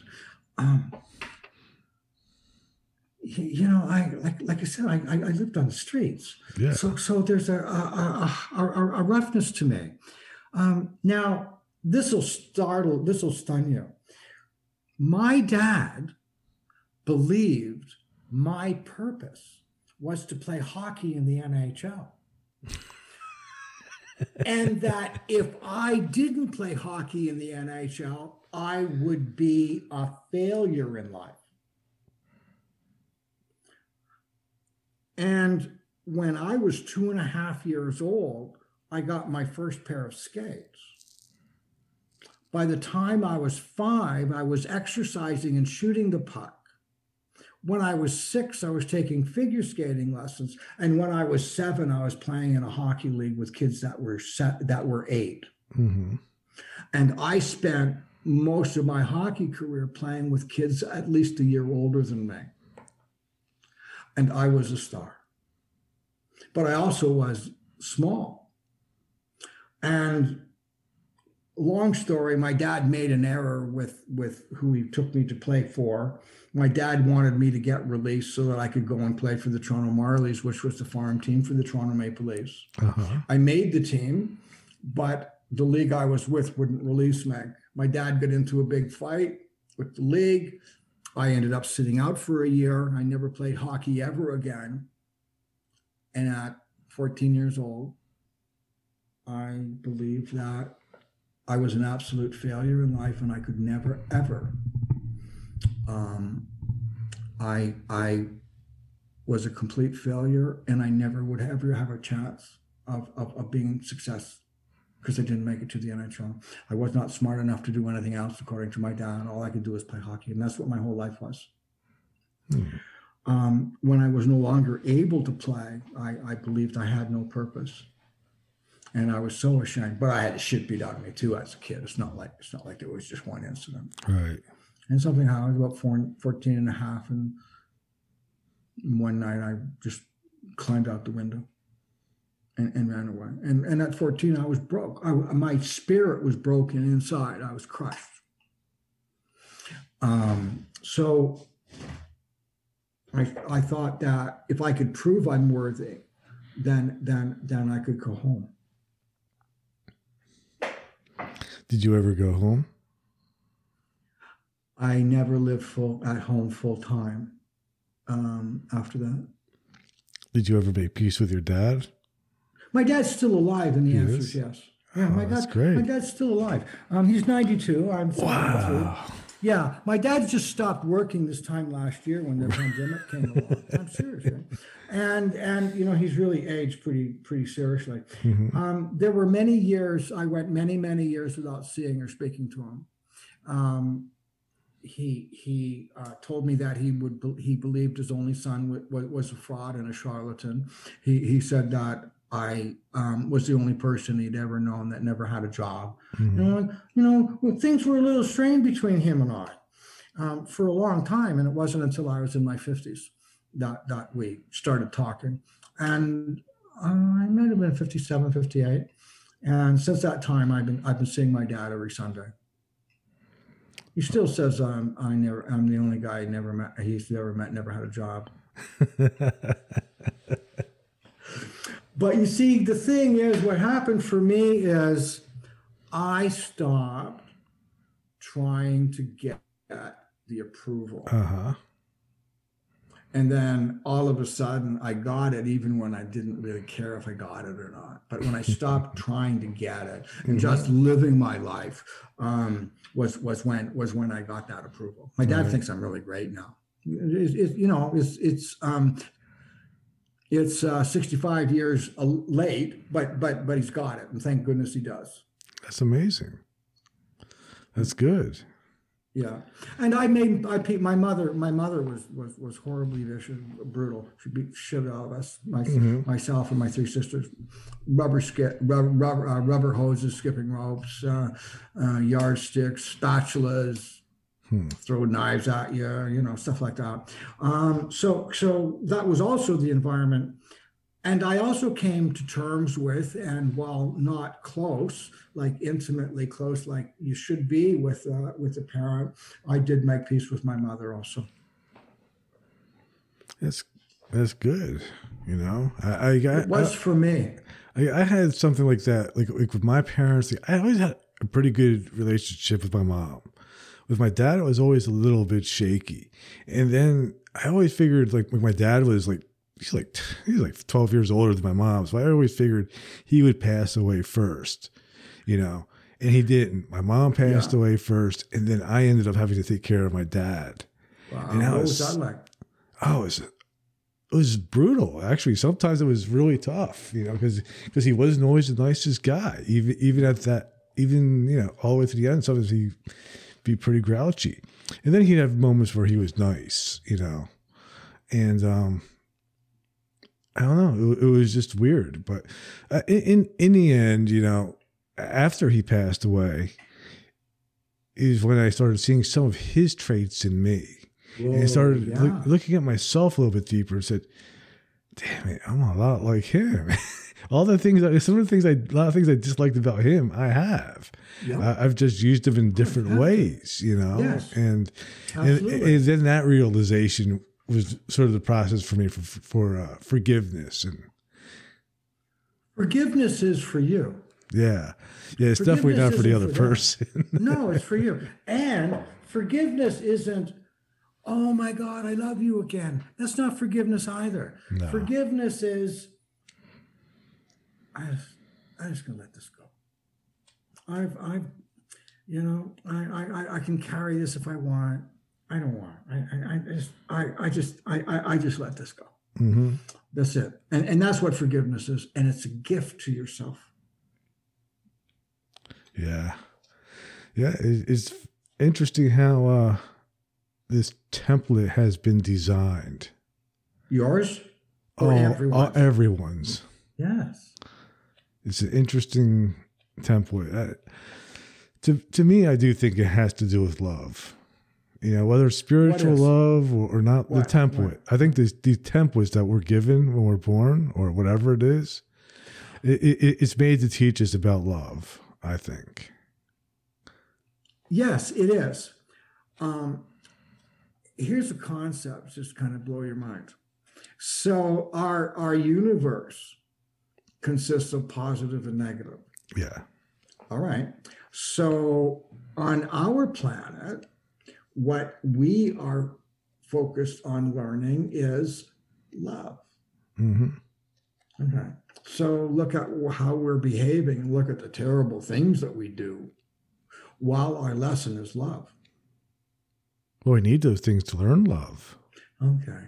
Now, imagine, because if there's positive, there's negative, there's another planet somewhere that's diametrically opposite to us. Mm-hmm. And their purpose is to learn hate. Diametrically opposite lesson. Mm-hmm. And there's one like that somewhere. Probably. Has to be. Yeah. You know, one of the things too, like as a kid, you know, I was like a lot like you. Like I left pretty young. And how old? I guess I was about 17 when I moved out. And first I lived like in this like boarding house type of place because I met some girl. And then I ended up living in like this boarded up house in the city. And I love this. And during that time, though, I was going to like a whole lot of punk shows. You know, I was like hanging out with the Ramones and stuff. Yeah. But one of the things that I used to love about that type of music and that scene was it was almost so angry sometimes. Yeah. And the crowd got so into it and so angry that anger turned right back into love. That's interesting. Yeah. Huh. And that's like I kind of learned, like they're the same thing. One can be just turned into the other. Well, love and hate is the positive and negative expression of the same emotion. Yeah, yeah. But I think sometimes like just a line that crosses where you just cross right over. You hate somebody so much that you actually end up loving them again. That's because you already did. Exactly. You're just expressing it in a different way or getting in touch with the positive side of the emotion. Mm-hmm. It's always there. Or you just get the negative part out of the way and then a good part comes back. I don't know. Well, we need to be aware of what that negative side is. Yeah. And be aware and be mindful that we can slide back into that. It will always be us. Mm-hmm. Our responsibility is actually to stay balanced, because balance is the key to power. I think that's what I try to do now as I get older. But sometimes... That's what happens when you get older, man. But sometimes I still like to get angry and cop a resentment for a little while. Makes me feel better. Hey, I get angry when I don't decide it. It happens, Sometimes I can get really pissed off. Yeah. And I do. It's human. And what I also do though is now I don't like getting pissed off anymore. I don't like blowing my stack anymore. I used to. It's the way I'd get my way, but I don't like doing that anymore. I don't like doing that for a lot of reasons. So what I've decided, and this isn't like yesterday, this is like about 15 years ago, I decided that if I ever blow my stack, unload, freak out on somebody, if I do, I have to go back and apologize and make it right. Oh yeah. Yeah. So I decided that I would do that. So that makes it easier for me to keep my control. Because it's really difficult to go up and say, look, I'm sorry, I was a jerk the other day. It wasn't you, my fault. And there is nothing that you did that would have deserved my tirade. Right. And I am profoundly sorry. That's not easy to do. No. So because I have that vow, that helps me keep me under control, so that I don't go out and blow my stocks on, hey, Robert, if you do, you have to make it up to the person. Okay. Even if my position was justified, as I was correct in it, if I blow my stack, I apologize for how, because there is no justification for deliberately causing harm to another living being. You're absolutely right. Okay. So when I do that, and so I vow that if I do, I will make it right. So because it's so difficult, it's easier just to shut my mouth than it is to have to make it right. Yeah. So I've been learning that discipline. That's been a part of it too. Yeah, that's what I do too. And most of the time I just try not to say anything. And when I do mess it up, I got to go back and fix it. Even if the other person is wrong, that part doesn't matter to me. It's my actions. That's right. I own my side of it and keep it moving. Yes. Awesome. Hey man, well thanks for being on today. What time is it? What time is it for you? It is 9:30. So where are you in time? Like whereabouts are you? I'm in Alabama. So what time zone are you in? Central. Okay, 9:30 is 10:30, and we met at 8? Well, 7 my time. Which was 8 my time. Let me just look at the clock. That's quite the time, man. It's 10:30. Yeah. And we started at 8 o'clock. Yep. So 2.5 hours. Now, if you want, there's enough for a couple of shows. No, I put it all out at once. You're going to put it all together, like 2 hours out? Okay. Oh, yeah. Yeah. All right. And sometime in a few months, we'll come back and talk about more stuff. Yeah. There's more to me than just doing readings. I know. As you're seeing. Yep. Amazing. And I'm just, sorry, go ahead. Oh, no, go ahead. And I was saying, I'm just coming out of a cycle in my life that was reclusive and to a degree shutting down. Not quitting, but I said, the best part of my work has been done. I don't want to do shows anymore and be the performing psychic. I just want to be an old-fashioned psychic, and people come to me for readings. So I do 500, 600 readings a year. And that's slowing down for me. Most people don't do that. And I thought that's the way it was going to go until I just, faded away. And then all of a sudden, The Perfect Predator came along in that book, and then being invited on shows. And I was afraid that I didn't have it anymore, and I was afraid I wasn't sharp enough. Are we on? Is this being recorded? Yeah, we're still on.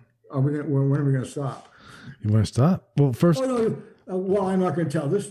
No, I'm not going to tell this story then. Okay. So before we wrap it up, Okay. where can my listeners find you?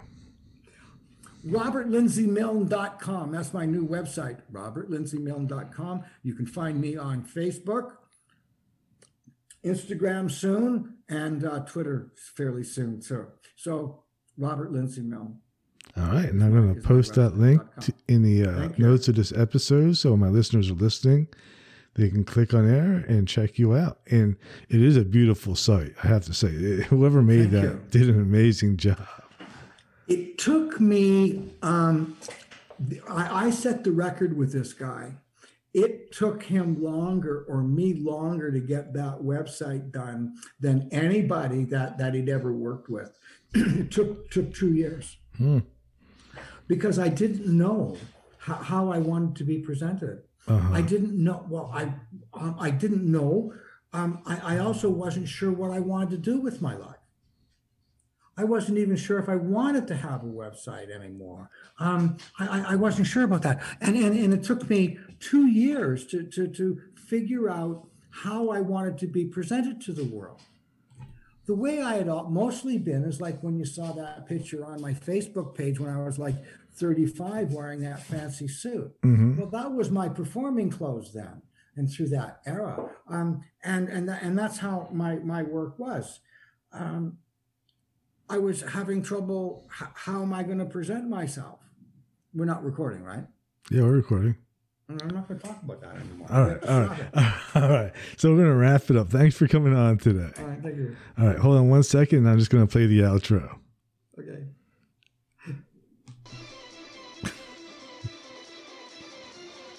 Thank you for listening to Everything Imaginable on KGRA Radio. You can reach Gary at everythingimaginable2020.com or email him at everythingimaginable2020@gmail.com. He's also on Facebook, Twitter, Instagram, and LinkedIn. You can buy t-shirts, coffee mugs, and other merchandise to support the costs of producing this podcast. Click on the merchandise link at the top of his page, www.everythingimaginable2020.com. Oh yes, I almost forgot. You can buy his book, Enlightenment Guaranteed. It's the only book on Zen that you'll ever need, and it's on Amazon. It'll change your life, because remember, everything that exists was first imagined. Hey, if you loved what you listened to, don't forget, rate, review, and subscribe.